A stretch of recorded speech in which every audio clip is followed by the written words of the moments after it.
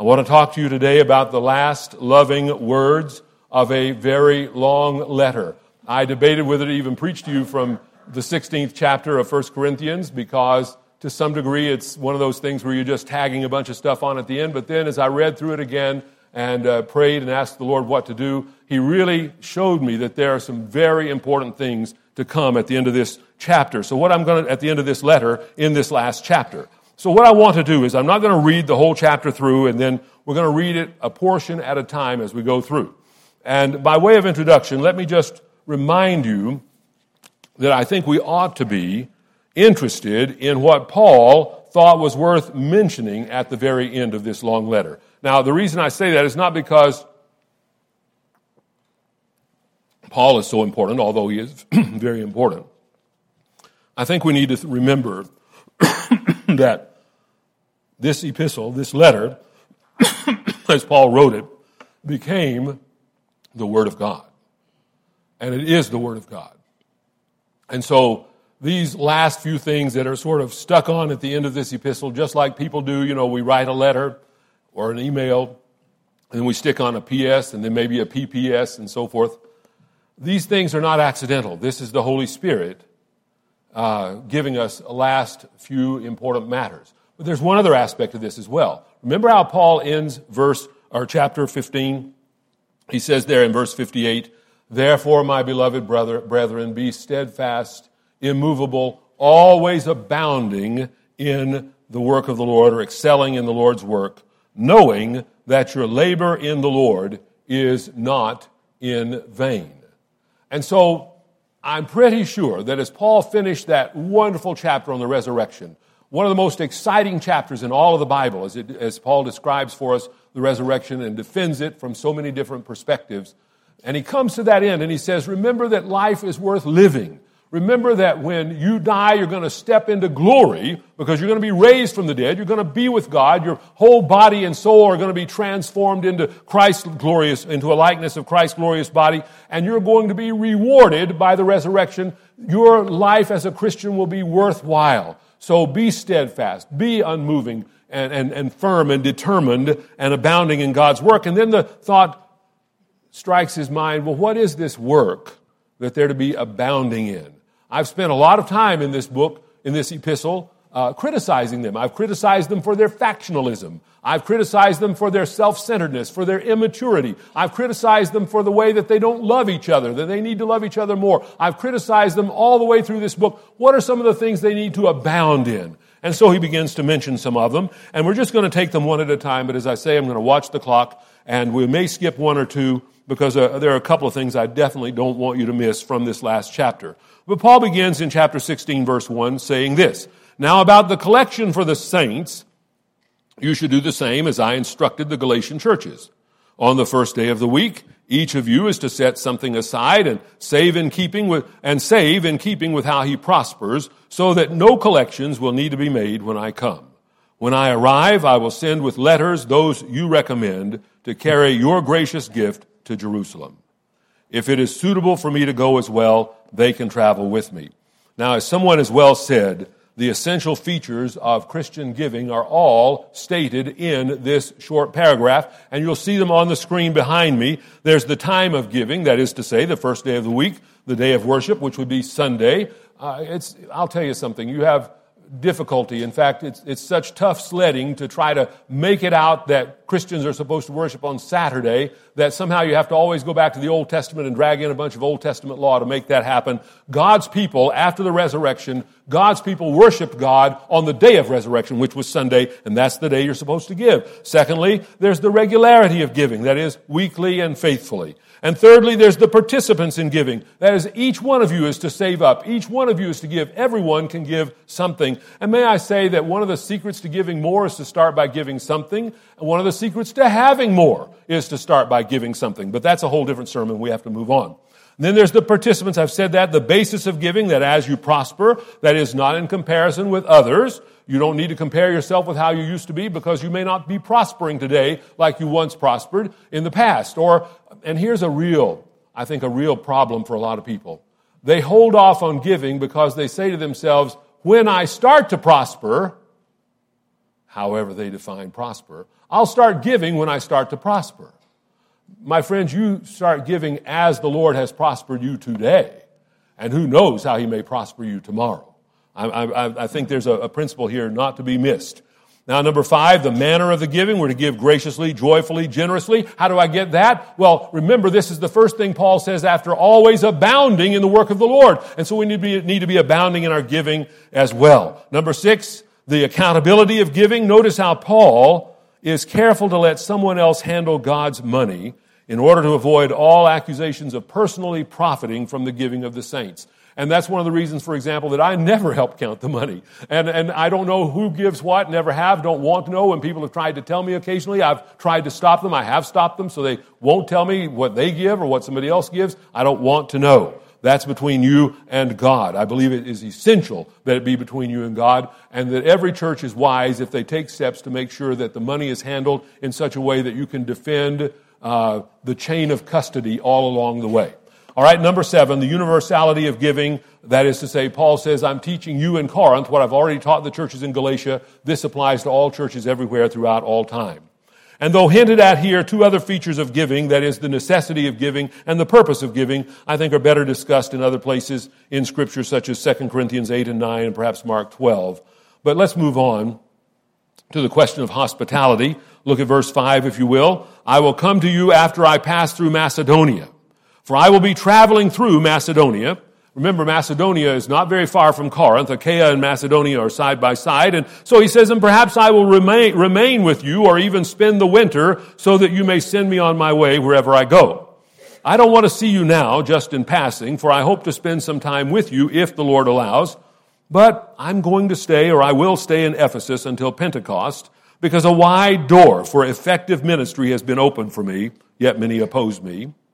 And then he says something interesting, at least I find it so. Verse 10, if Timothy comes, see that he has nothing to fear from you, because he is doing the Lord's work, just as I am. Therefore, no one should look down on him. Send him on his way in peace, so he can come to me, for I am expecting him with the brothers. And we'll pause right there just to say a couple of things. First of all, I want us to let Paul's defense of Timothy be a reminder that in those days, churches were very concerned to help the various missionaries and apostles and apostle-type ministries, apostolic ministries that were going on in those days. The churches were very interested to support all of this through their hospitality. Welcoming Paul, stay at my house. Welcoming Timothy, stay at our house, and so forth and so on. But it needs to be a reminder to us in modern times that denominational leadership and the entire missionary enterprise ought to be hugely important to congregations. That is, it ought to break our hearts that missionaries are often the ignored and forgotten among God's people. How many of you remember the name of the man that Grant announced a while ago would be coming to our church in a couple of weeks? He's going to be speaking over at Thornhill, and he's going to be, now if you're one of the secretaries or something, don't raise your hand. How many of you remember the name of the man? Some of you do? A handful of you? Okay, good. Bud Fuchs is coming. Dear friends, he's in a very crucial ministry, and we ought to be interested, vitally interested. We need to see him as an extension of God's work through us. It ought to break our hearts then that missionaries are often the ignored and forgotten among God's people. The question isn't what the missionary deserves, but what such apathy may say about the church's attitude toward the Great Commission. There was a time when Christians were vitally interested in what God was doing in other churches and around the world. In such times, missionaries were kind of heroes, and deservedly so in my own opinion. Large meetings were held solely for the purpose of meeting missionaries and learning about their work so that Christians could pray for them with knowledge and with understanding and feeling. Children were encouraged to emulate these people, and parents were proud when their children committed themselves to a lifetime of gospel service. I feel like we've lost something in this regard. Comedians used to get a lot of mileage out of jokes about Jewish mothers who wanted their sons to be doctors or lawyers and always wanted their daughters to only marry a doctor or a lawyer. A lot of jokes about such things. Seriously, there was a time in the Christian world when families took special pride in being able to speak to their children speak of their children on the mission field. My son's a doctor. Well, I can shade you. I can put you in the shade. My son's a missionary, or my daughter. Today, we're more Jewish, I fear, than Christian in this area. And I can only say, God help us. Then there's this area of partnership in ministry. About our brother Apollos, Paul says, and we're reading now from verse 12 in the text, about our brother Apollos, I strongly urged him to come to you with the brothers, but he was not at all willing to come now. However, he will come when he has an opportunity, or he will come when he has an opportunity. Now, what's going on here? Don't forget that in the very first chapter of 1 Corinthians, Paul has raised this problem of factionalism. There were some who belonged to the Paul party, some who belonged to the Peter party, some who belonged to the Jesus party, and there were some who belonged to a party called by the name of this fantastic orator, this man named Apollos. And Paul hated this factionalism.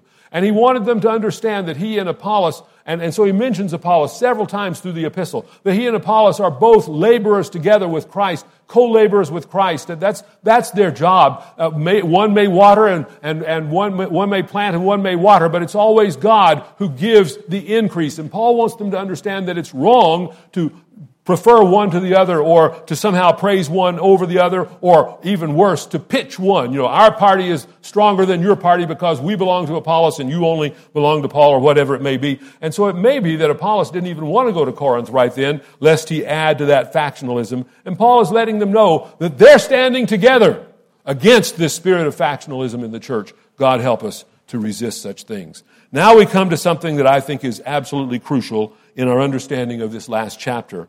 In verse 13, Paul says, be alert, stand firm in the faith, act like a man, be strong.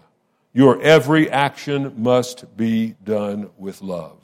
Let's break this down into several parts. First of all, be alert. Now, you'll notice there are several translations. If you look this up, some will say be alert, others will say be watchful. The word can be well translated either way. The Greek word behind this can be translated either way. But I think we need to understand the difference between the two English words. The word alert refers to a state of wakefulness. You can be alert for no good reason. I'm wide awake. I don't know, I'm just wired. I'm wide awake. Too much sugar, I guess. I'm wide awake. I'm alert. And but the second word, be watchful, speaks to the purpose for wakefulness. In other words, why are you alert? Why are you wide awake? Because you're watching for something. What is it? Well, I think it's to the second of these particular issues that this passage speaks. We're to be watchful for something in particular. We're not merely to be wide awake. We're to be focused on watching for danger. That is, danger to our souls and to the souls of those who are always watching us. Let me speak to both for just a moment. We watch over ourselves because we know we are still a combination of saint and sinner. One of the things that God blessed my heart with as I studied for the previous chapter, then I began to realize the difference between our natural bodies that are of this earth and our resurrection bodies that are of heaven and from heaven, this new creation called the resurrection body. Do you remember how I illustrated it? That in our earthly bodies, we find that this body is forever trying to drag us away from our spiritual life. And I illustrated it a couple of weeks ago by saying, you say to yourself, I'm going to get up half an hour early in the morning and pray. But when that 5:30 alarm goes off, or 4:30, or whatever that extra half hour is for you, 4 o'clock, when that alarm goes off, your body says, I'm too tired. And so you agree with your body. I'll pray tonight before I go to bed. And along comes 9 or 9:30 or 10 or 10:30 at night, and your body says, I'm too tired. I'll pray in the morning. And your body prevents you from ever doing what your soul desires. And there are many other illustrations I could give, obviously, where our body betrays us and traps us and tricks us into a spiritual life that is never what our soul desires it to be. That's why Paul speaks in Romans 7 of the good that I want to do, I don't do, and the evil I don't want to do, I find myself doing. Who will separate me from this body of death? I thank God through Jesus Christ our Lord. And someday He's going to give us a resurrection body from above, from heaven, and that body is going to second every spiritual emotion that the Holy Spirit makes in our lives. That body will second it and support it and strengthen us. But today, we watch over ourselves because we know that we we are still a combination of saint and sinner. We don't have our resurrection bodies yet. And until we do, we are always on the cusp of disaster. The saint in us must be vigilant, lest the flesh with its desires dominate and destroy our Christian lives. Secondly, we watch over ourselves because others are always watching us. Now let's think about that. Who is it who's watching us? Have you ever heard people say, I don't care what other people think, I'm just going to do what I want to do. I am me. I've got to be me. Listen, we watch over ourselves because others are always watching us. Who is it that's watching? First of all, God is watching. What do you think Paul has in mind when he says, do not grieve the Holy Spirit? Let me give you a couple of verses. One from the Old Testament, one from the New, to remind you of how God is watching you, watching us, watching me. 2 Chronicles 16:9, for the eyes of Yahweh roam throughout the earth to show himself strong for those whose hearts are completely his. God is looking for people who are completely given to him, and he loves to show himself strong on their behalf. His eyes are roaming throughout the earth looking for such people. So I say to you, God is watching. Well, that's the Old Testament. And you say, well, didn't a lot of things change? There were some very significant changes, but none of them contradict any of the truth that is taught in the Old Testament. So let's look at the New Testament just for a moment from 1 Peter chapter 3, starting in verse 10. For the one who wants to love life and to see good days must keep his tongue from evil and his lips from speaking deceit. You might be asking yourself, why? Why do I have to keep my tongue from speaking evil and lies and so forth? Verse 11, and he must turn away from evil and do what is good. He must seek peace and pursue it. Why? Why? Verse 12, because the eyes of the Lord are on the righteous and his ears are open to their request. Doesn't this say the exact same thing? Isn't this exactly the same truth that we've already read about back in 2 Chronicles? But the face of the Lord is against those who do what is evil. And so God help us. God help us then to remember that we need to be watchful over how we live our lives, what we say and what we do, and even our tone of voice, because God is watching. But there are other people who are watching. How about the people over whom we have influence? You may not choose to have influence over people, but you do have influence over people just by being alive. So who are the people who are watching us? Who are the people that we influence? Our children, our friends, church members, the unbelieving world. Again, what do you think Jesus had in mind when he warned against offending one of these little ones? Remember what he says? Rather than lead a little one into sin, it would be better if you had a millstone tied around your neck and you were cast into the deepest sea. That'd be a safer end than what's going to come to those who deliberately lead children. If you want to know why we need to pray for our school teachers and our principals and those who set the agenda and the itinerary, the teaching schedule for our public schools and as well as many of our private schools, you want to know why you need to pray for them? Not because of just what they're doing to the kids as they teach them about perverted sex in kindergarten and grade 1. You need to pray for them because of what's happening to their souls. If they are deliberately leading our children into lifetimes of misery and ruin, and many of them are, then that means that their fate is unbelievably horrible. And we need to pray for their souls on that basis. God help us. Then we need to pray because we need to watch over ourselves because the unseen world is watching us. What do I mean by that? I'm talking about angels and demons. I haven't emphasized this a lot in the years that I've been here. I have mentioned it occasionally, but I promise you I've always believed what I'm about to say, and I've in the past preached entire messages on it. But in ways that we barely understand, we are daily influenced by the unseen spirit, of course, but also by the angels and demons that are on this earth, on planet Earth. And moreover, how we live influences the unseen world. And we need to keep that in mind. Strengthening the work of God's servants, the angels, hindering the work of God's enemies, the devil and his demons. So the problem is we watch over ourselves because we do not want to expose ourselves to the opportunistic evil forces of the world. Do you know what I mean by opportunistic? Have you ever let your system run down? You're not getting enough sleep. You're not eating well. You're working too hard. You've got all kinds of tension in your life. Your body is not what it ought to be. It's weaker. It grows weak. And what happens? An opportunistic germ, either a cold germ or a cold virus or some stronger virus, an opportunistic germ jumps on you and makes you sick. You don't watch yourself. You allow your spiritual life to dry up.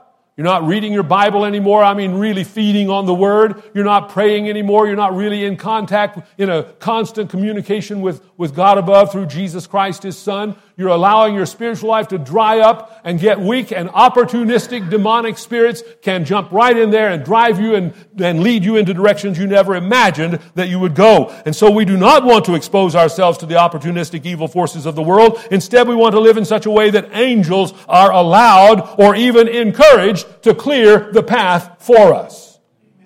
All right. We watch over ourselves because we have no idea. This is my last thought about watching over ourselves. We have no idea when we will step into God's presence. Either we're going to die or Christ is going to return. And when either of these happens, we need to be found busy doing the Master's business. That is, if we want a reward, that's what we need to be doing. So God help us to watch over ourselves. Do you have a plan for watching over yourself? That is to say, do you have a plan for maybe an accountability partner? I'm going to just share this with you. I think I may have shared it once before, but I'll share it again. It's such a joy to be able to sing God's truth with my son and to know that my other son also lives for Jesus. Now, you know, if you ask, are your two sons perfect men? No, they're not. And I could tell you things about their imperfections if you really needed to know. But they could tell you about their dad's imperfections if you really needed to know. And Josh, I promise not to talk about you if you promise not to talk about me. How about that? But, we'll see. I appreciate that affirmation there, that vote of confidence. But here's the point.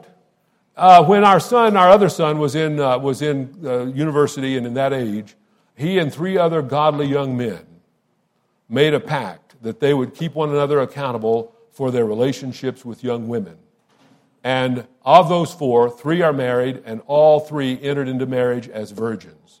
And that's an important point for you to know. They kept each other accountable. I'm saying, do you have a plan to watch over yourself? They had a plan to watch over themselves. Make sure you've got a plan to watch over yourself. That's enough about that. Let's talk about standing firm in the faith for just a moment. Here are some expressions of a focused life. First, standing firm in the faith. Faith is more than a commitment to a set of Bible truths. It is that, but it's more than that. It's by faith that we have a relationship with the living God through Jesus Christ. We're faithful to Christ because we love Him and desire to be faithful to Him more than life itself. And the problem is that in our day, there are parts of the faith life that we're tempted to give up. For example, we're tempted to give up on sexual purity and the need for personal holiness. We're tempted to give up on the necessity of Christ alone as the Savior of the world and to agree with our diverse friends, our multicultural friends, that, well, if you believe in God, you're okay. We're tempted to give up on the very idea of the Bible as containing a worldview for which Christ holds us accountable. We're tempted to give up on the call to public witness and making disciples, and we're tempted to give up on believing that we need to follow the 10 Commandments even to this day. One of the things that will astound you if you've got eyes to see, you read through the New Testament and you'll discover that almost in every gospel, every epistle, over and over again, the 10 Commandments are referred to or alluded to, quoted from, supported, encouraged over and over again. They are the basic foundation for godly living. But that brings us to the most controversial passage here. Notice it's the third phrase in verse 13, act like a man. And the Greek word andrizomai literally means be manly. Now, some of your translations may say be courageous. It's not, again, entirely wrong because courage is implied in acting like a man or being manly. The problem is, we live in a world that actively resists such terms as manly virtues or womanly virtues.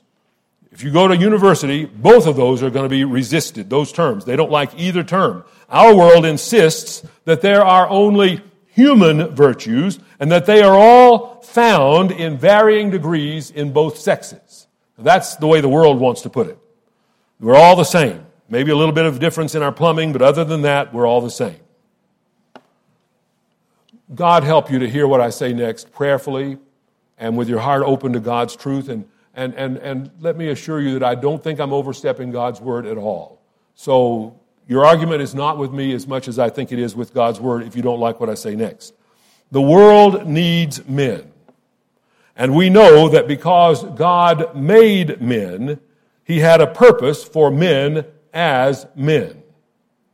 Whatever the believing world may think, let us who worship and serve the Creator God glorify Him for His wisdom in making half the human race men. The world needs men. Now I'm going to say something really important here. The world needs men to be godly men. Godly men. So many people are now offended. So many women are offended at the very idea of manhood because they've encountered so many ungodly men. Christian men, even if the world doesn't understand you, you need to be Christian men, godly men. Because if there are not men, then women will have trouble being women.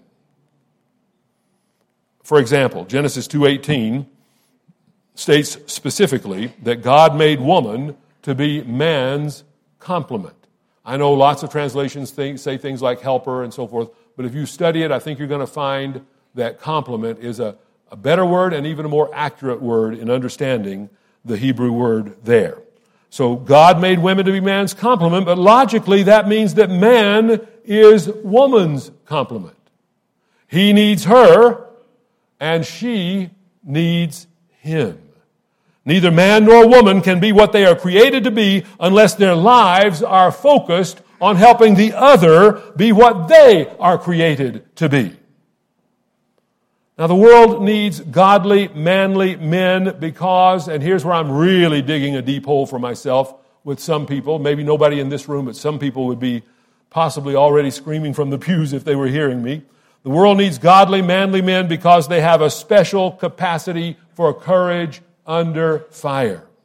This same phrase, that is, godly or manly men, be manly men, and so forth, that phrase is found more than once in the Old Testament, and in each case, the need for courage in the face of danger is the context in which it is used. Now, let me give you an illustration of what I'm talking about, and I suspect that in the next 2 weeks, I will be talking more about this, but you can go ahead, I won't hide any of this from you. You go ahead when you get home this afternoon or this evening sometime and Google something like this, 116 Chinese pastors' statement. Just Google that, 116 Chinese pastors' statement. You don't even need the apostrophe. You don't need the possessive. Just put it like that. Because here's what happened. Last week, just this past week, 116 Chinese pastors put out a statement on the new religious regulations that are being enforced by the Chinese government under President Xi Jinping. Now, what's going on is churches are being destroyed, crosses are being ripped off of buildings, whether the building is destroyed or not, crosses are being ripped off, church congregations are being dismissed at gunpoint, Christians are being forced to sing atheistical hymns in praise of the communist government and its leadership by name and so forth. And all of this under these new regulations that were established, promulgated back in 2017, but began to be put in force in May of this year, 2018. And so I want you to listen to the statement, just a few words from this statement from these 116 Chinese pastors. And I want you to see if you don't sense manly virtues coming through. Listen to what the Chinese pastors have said. And by the way, don't just listen. Be in prayer for these men, for their congregations that support them, and for the many thousands of other Chinese pastors and congregations and individual Christians who've signed this statement online. And the statement, the signatures are just getting more and more. So here we are. This is what they write to the Chinese government, and much more besides, and we'll talk about that possibly in days to come. But they say, we are obligated to announce bad news to the authorities and to all of society. Now just try to imagine 116 Canadian pastors coming together and writing a letter to Prime Minister Justin Trudeau and saying, we are obligated to announce bad news to the authorities and to all of society.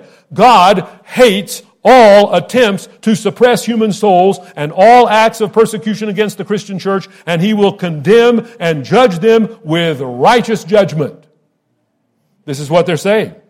But we are even more obligated to proclaim good news to the authorities and to all of society. Jesus, the only begotten Son of God, the Savior and King of mankind, in order to save us sinners, was killed, was buried, and rose from the dead by the power of God, destroying the power of sin and death. In His love and compassion, God has prepared forgiveness and salvation for all who are willing to believe in Jesus, including Chinese people. In other words, they're saying this is not some Western import. This is not something foreign to China. This is for the Chinese people. At any time, anyone can repent from any sin, turn to Christ, fear God, obtain eternal life, and bring great blessing from God upon his family and his country.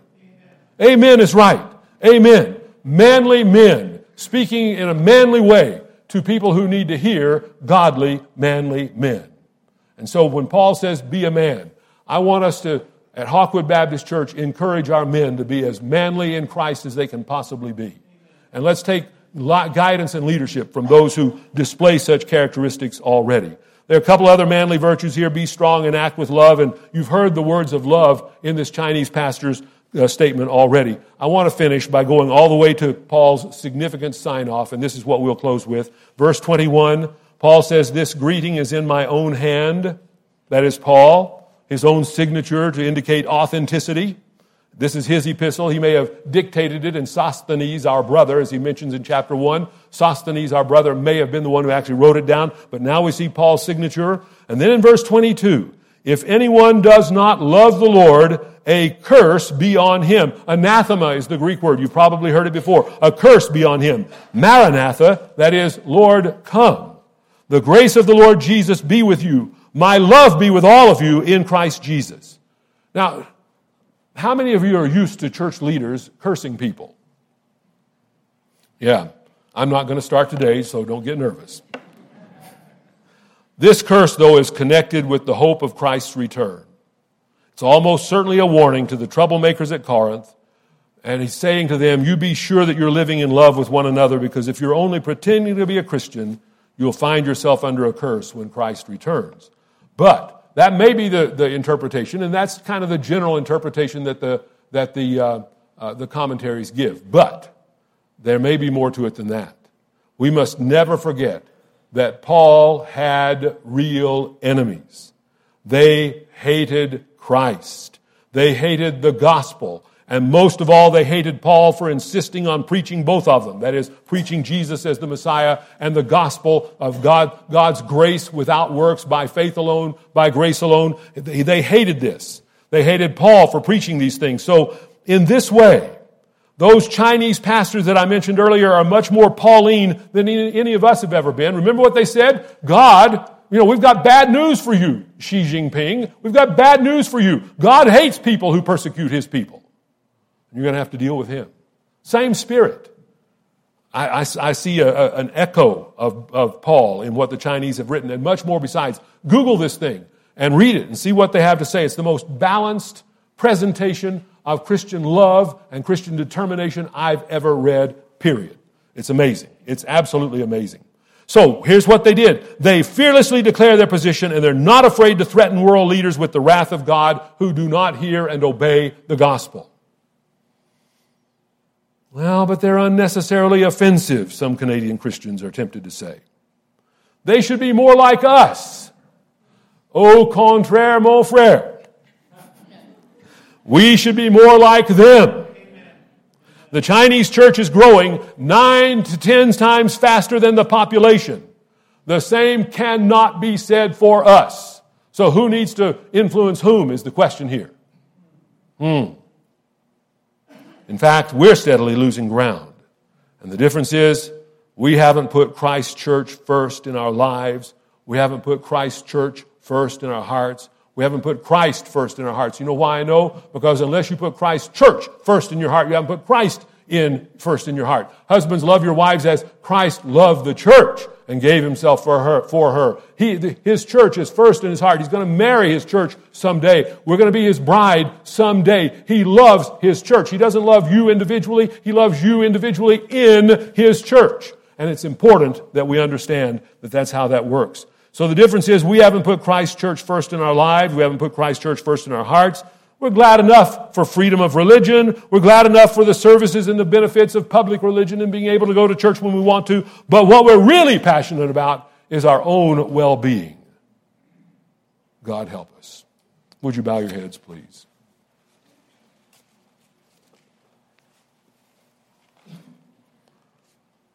While our heads and hearts are bowed before the Lord, I'm just going to ask you to consider your own passion. Are you passionate for the church's well-being? Are you passionate for Jesus' sake? And godly men, would you be prepared? I understand that there's a right way and a wrong way to do everything. But are you prepared to join a group?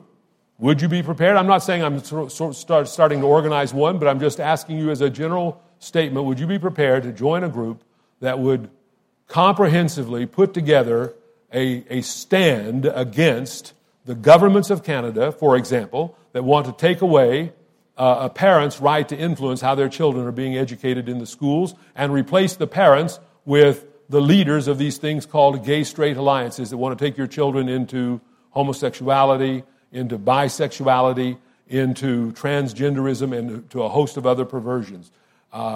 Would you be willing to stand against that? And what about, and while your heads are bowed, you need to keep this in mind, this past year, Hawkwood Baptist Church turned down the opportunity to have government money or government support to hire 3 summer workers. And it cost us, in terms of extra labor among our people, it cost us dearly in terms of needing more volunteers because we refused to check the box that said we agree with the government's position on abortion and on sexuality. Now, we didn't check the box, and all we lost was the salaries for 3 summer workers. But guess what? If they get away with that, next year they're going to insist that the church check the box if we want to keep our tax-free status. Our position as a nonprofit organization, a charity. If they get away with that, you know what they're going to do the 3rd year? Maybe 10 years from now, but eventually you know what they're going to get around to? If you don't check the box, you can't own property. What's going to have to happen? How hard are we going to have to be pushed before we take a lesson from the Chinese Christians and from the Christians in many other parts of the world and stand up and say, thus far and no further, because you are putting yourself under the wrath of God? Do we believe the Bible enough to believe that a man who hates God and who tries to impose ungodliness upon godly people will be under the wrath of God? Do you actually believe that? And do you believe it's strong enough to say something to somebody about it? Or even to simply pray about it? And to pray for those who unwittingly are putting themselves under the wrath of God. That's why Paul says, be manly. Act like men. God's men are designed to lead God's church. And so men, that's the challenge before you. We used to have a men's ministry here. And then there came a time when nobody wanted to lead it. And so we don't have a men's ministry. Maybe it's time for the men to say, you know what, we'll let Jesus be the leader of our men's ministry, but we're going to come together and be men for the glory of God. Well, and for the sake of our sons, and for the sake of our daughters. And ladies, when your men stand up and say, we're going to take a stand, we're going to risk some things, maybe risk our income, maybe risk our pension, maybe risk whatever we have to risk for the glory of God, they need their wife right there beside them saying, I support you. I'd rather starve with you than live in plenty with a man who was compromised before God. Lord Jesus, these are terrible times, perilous times. The problem is we haven't quite seen it yet. I expect to eat more than I need to eat for lunch today. I'm comfortable. We're in a heated room. We're going to get in heated automobiles and drive to our heated houses. We're comfortable. And we're so tempted to think that because we are physically comfortable, all is well. Disturb our hearts, Lord. Disturb our souls. Disturb us spiritually. And help us, Lord, to cease being comfortable and to begin being active for the kingdom. And we pray this in Jesus' name.